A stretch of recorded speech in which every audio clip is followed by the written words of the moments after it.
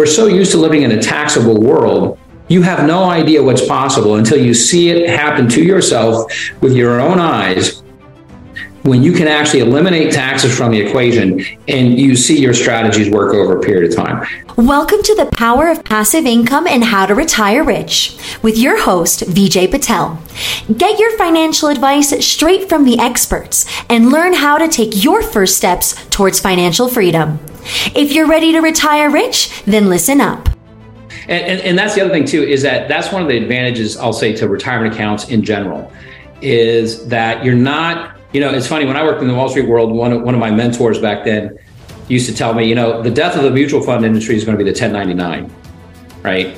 Because particularly if you have substantial assets and you start getting a tax bill every year, on money that you didn't actually receive, if you don't know what I'm talking about, that's okay. Here's the point, is that the advantage of retirement accounts is that you get tax protection on your income, profits, and earnings as you're compounding, like you're talking about.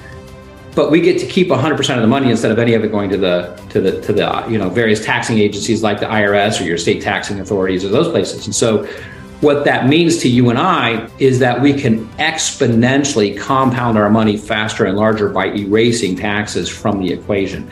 And I'll say that that's probably one of the most common pieces of feedback I get from clients, is that a few years into it, just like you're talking about, I'll get a call and they'll be amazed. They'll be like, have you seen the value on my accounts? And I'm like, and I've had some people actually be a little worried about it. I had one client specifically call me, I'll never forget. He lives down in Florida, and he called me one day. He says, dude, have you seen my accounts? He's like, I'm really worried. And I'm like, what are you worried about? He's like, well, I'm afraid I'm going to get audited. And I said, why would you get audited? Well, he said, have you seen my account balances? This is a gentleman who started with less than $100,000 when he opened up his accounts and transferred in. And here we are 3 years later.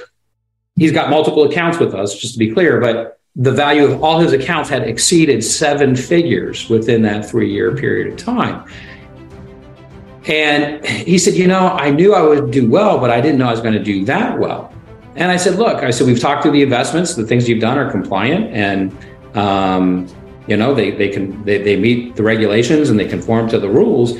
I said, what you're observing, which is not uncommon that I hear from people, is that we're so used to living in a taxable world, you have no idea what's possible until you see it happen to yourself with your own eyes, when you can actually eliminate taxes from the equation and you see your strategies work over a period of time. To me, it still amazes me to this day. It amazes. The power of compounding, particularly in a tax-free or tax-protected environment, is just, it can accomplish amazing things. Yeah, and again, going back to the same thing is taxes in general is 30%. So if you keep adding that $30,000 on $100,000, and if you again do a couple of cycles, that's another $100,000 in 3 years or 3 cycles. Yeah, it adds up quickly, and that's why. Exactly. Yeah. So, just a basic question, just for audiences, when we talk about retirement accounts, we are talking about 401s, IRAs. Is there anything else we are missing? So there's a few different accounts out there. So I'll take a step back by saying I group accounts into 3 categories. Okay, so the first one is IRAs, individual retirement accounts. We're all individuals, so generally, right, we qualify to have one of those accounts.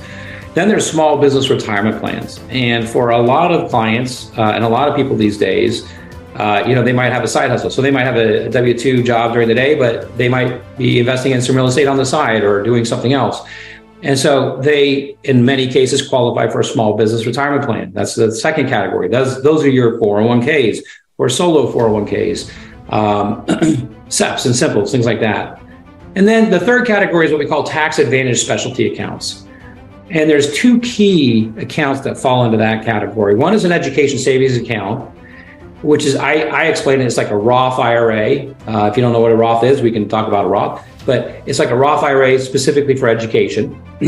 The health savings account is for out-of-pocket qualified healthcare expenses. Now, the way that I use those and the way when we're working with clients that will help build these strategies is that we look at the IRAs or the small business retirement plans, in other words, the retirement accounts, to create the lifestyle, right?